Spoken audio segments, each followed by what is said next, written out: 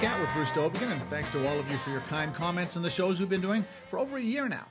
You can listen and subscribe to The Full Cat with Bruce Dovigan on iTunes, and of course at my website, notthepublicbroadcaster.com. Let us know what you think, and please feel free to suggest shows you'd like us to do. Well, stress is an everyday fact of modern life. The pace of life today leaves everyone a little bit frazzled. We're told that stress is also a contributor to a number of illnesses, which helps raise our stress level even more. For some time, we've also known that stress can spread from one individual to another, even though the second individual does not experience the stress themselves. Researchers are now discovering that there is actually a change in the brain. This could explain a lot about human behavior. We often feel stressed after comforting a loved one who's experienced stress, and it's possible our brains have imprinted the experience as if it really happened to us. The results of this research are published, and one of the authors of the research is Jaideep Bains of the Cummings School of Medicine at the University of Calgary. He joins us on this episode to talk about stress and how we can better understand to control our own levels of it. Welcome, Jaideep. So our listeners know, by the way, that not only do you research stress, but you live it. Your handle here is Stressionomics. That's right. There you go. So you live it. First things first, people have an impression of what stress is. What is stress? Well, stress is anything that really is a challenge in your life. Originally, the response of the body to stress is designed to survive. So you're trying to evade a threat. You've got to survive. There are a number of kind of defensive behaviors that you engage in. But there's also a release of hormones that help you not only deal with the stress initially, but then manage all the other fallout from the stress. Is there such a thing as good stress? For instance, an athlete going into a competition, are there good stresses and bad stresses? Yeah, absolutely. Yeah, definitely. Good stress is something that really focuses you with the task at hand and allows you to perform perhaps even better than you have been performing. Whereas bad stress is something that is quite intense, debilitating. You don't make good decisions, and it's the type of stress that can persist for a prolonged period of time. So we know the popular understandings. We've talked about them a bit here. Describe the chemical equations that occur in the brain. What are we talking about when you look at it? When we look at, there's what we refer to as kind of a stress circuit in the brain. And what we mean by that is that there are clusters of cells or neurons in the brain that talk to each other, that are activated, turned on electrically when you sense a stress. And so that can be a psychological stress. For example, you have a deadline, a loved one has passed away, something terrible has happened in your life, or it can be a physical stress. In other words, you're jumping out of an airplane and skydiving. That's pretty stressful. And so these clusters of cells talk to each other through physical connections. And at these connections, they release chemicals. Glutamate is called an excitatory neurotransmitter. It activates other cells in the brain. And GABA is an inhibitory neurotransmitter, and it shuts off cells in the brain. And so what all of these cell groups do when they talk to each other is they coordinate the behavior, the autonomic response, and by that I mean an increase in blood pressure and heart rate to prepare you, an increase of blood flow to the muscles and away from, your inner organs like your stomach and digestive system. And then they cause release of a hormone called glucocorticoids. And these glucocorticoids, which are steroids that are made in the adrenal glands, then circulate and they mobilize fat stores and energy stores to prepare you to deal with the consequences of stress. Now, we were talking about the human brain here and what happens in the human brains.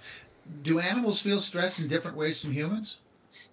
It's hard to know whether they feel stress differently. There, of course, for a mouse or a cat or a rat, there are different stressors, meaning that, for a mouse, a hawk that's looming over it and descending is a pretty big stress, or a snake. But in terms of inside the body, in terms of the circuits in the brain that are recruited, the hormones that are released, and the changes that happen in terms of blood pressure and heart rate, they're pretty much identical to what we have in humans. Now, your research has been published in Nature Neuroscience. Tell us a little bit about the activity the different sort of activities that can cause this. I mean, we talked a little bit about the lay version of what causes these things to happen. Is it through the eyes? How do we sense these things and get these messages to the brain? Yeah, for humans, probably for most species, it's multisensory. Because the response originally was designed as a survival response, you basically take advantage of every single thing you can. So there's visual input, there's auditory input from the ears, obviously. There's when we think about people, we're interacting with other people. We look at their posture, we listen to what they say, we listen to how they say it. And a lot of these are really subliminal. The other one that's really interesting that's been described well in the animal kingdom are chemical signals like pheromones. And a lot of animals use these as a really important way to communicate. And increasingly we're finding that, humans may also use different types of pheromone signals. And what's really cool about this and what really intrigues me is that in some cases, these pheromone signals are things that we are not even consciously aware of. Such as?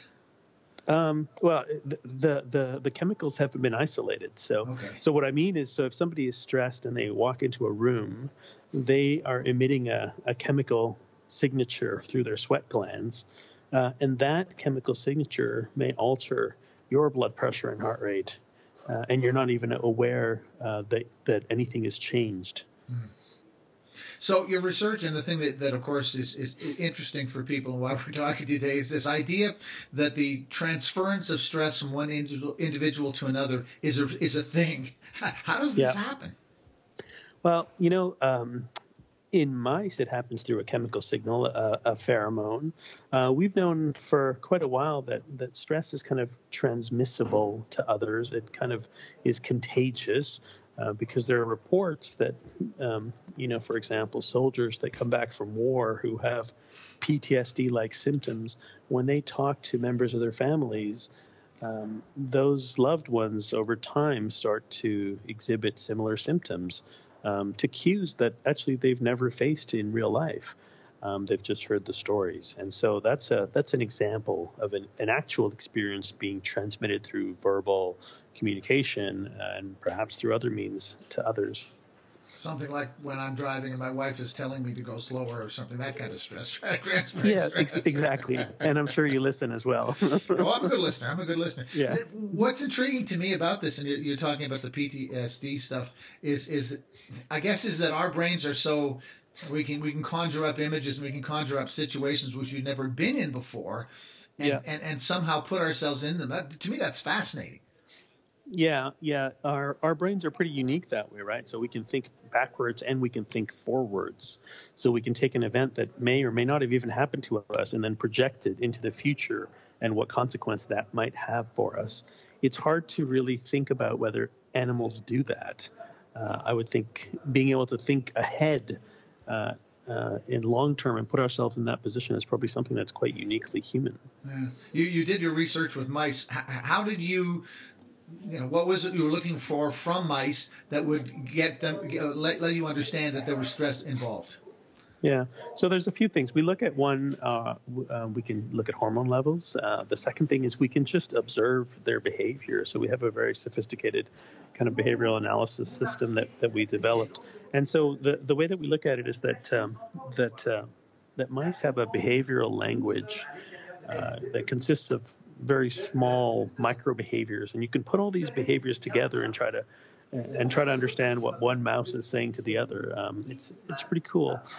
And the third thing we did was we looked at circuits in the brain actually, and showed that they changed, that the electrical or chemical signatures of the area of the cells in the brain that coordinate the response to stress were altered. What sort of things were you doing to stress the mice? What did you give them assignments to do, or did you present them with things? How did you get them stressed? Yeah. So it's actually really relatively easy to stress mice. Mice are pretty jumpy. In in some mice, all you have to do is take them away from their partner for 5 or 10 minutes, and that's enough to cause a stress response. We amplified this a little bit in some mice by giving them shocks to their feet. So these are pretty mild shocks, meaning that if you put your hand on the shock bar, you'd feel a small little pinch, but it doesn't cause any damage to you. So we did that, and then took them back to their partner. And then we just watched and then looked at what happened to the cells and the brains of both of them. Now, you noticed that in females, the residual effects of stress on neurons were cut almost in half following time with their unstressed partners, but the same wasn't true for males. Explain what this means. Yeah, that's right.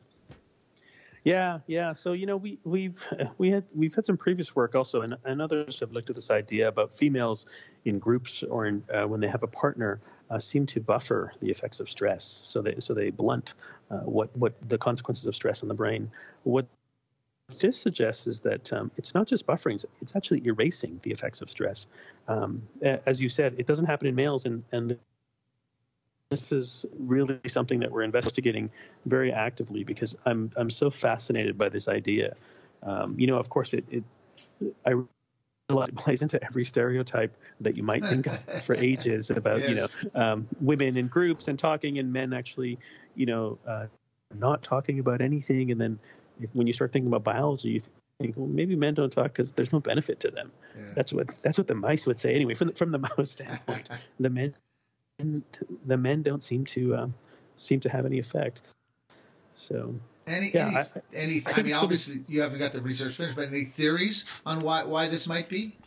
Yeah, we have a couple of thoughts. One is that it's possible that females are communicating to the stressed individual through some type of vocalization that we're not picking up yet. We haven't really looked at that very carefully.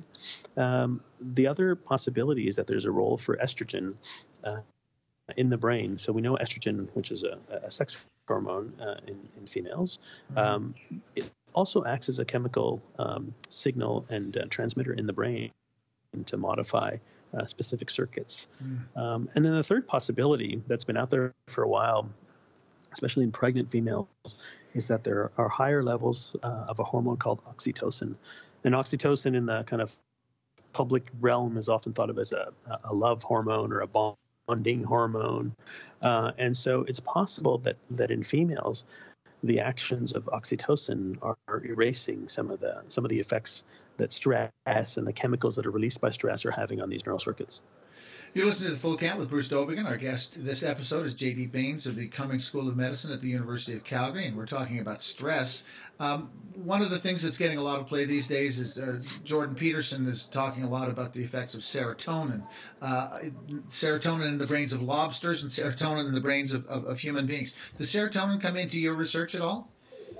We haven't looked very much at serotonin. We've looked at noradrenaline, which is chemically related to serotonin. And those two chemicals often trick each other's receptors, so they often bind to the same targets. But we have not done anything with serotonin. Yeah, because he uses that, of course, to talk about domination in animal clusters or in groups of lobsters or whatever, in terms of how they operate and how it creates hierarchical structures within groups. Right.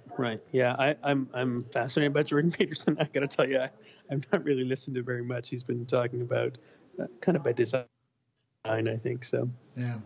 So okay. Here's the important part now. You're obviously not all the way there in terms of your research, but what are you learning about in your research that gives us some knowledge how to control stress in our own lives? Yeah, I think this is really a great question. I mean, there's ways that you can control stress even before it happens, meaning that if you exercise, if you take time away from your busy life and just kind of unplug, that's been known for a long time to allow you to manage stressful events when they happen. The other thing that's really interesting that's emerging from studies, and we have some ongoing work on this now as well, is that if you're exposed to stressful situations over which you have control, then that control transfers to other situations as well. Whereas if you're exposed to stressful situations repeatedly over which you have no control, that also transfers, and then you feel helpless situation. So you can kind of inoculate yourself against stress by challenging yourself with stressful things, but in a way that you know you can control the outcome. Well, what would be an example of that? Well, I think about athletes as you're learning a skill. You learn in a way that you master a skill in a very simple way. Let's say you're shooting a puck.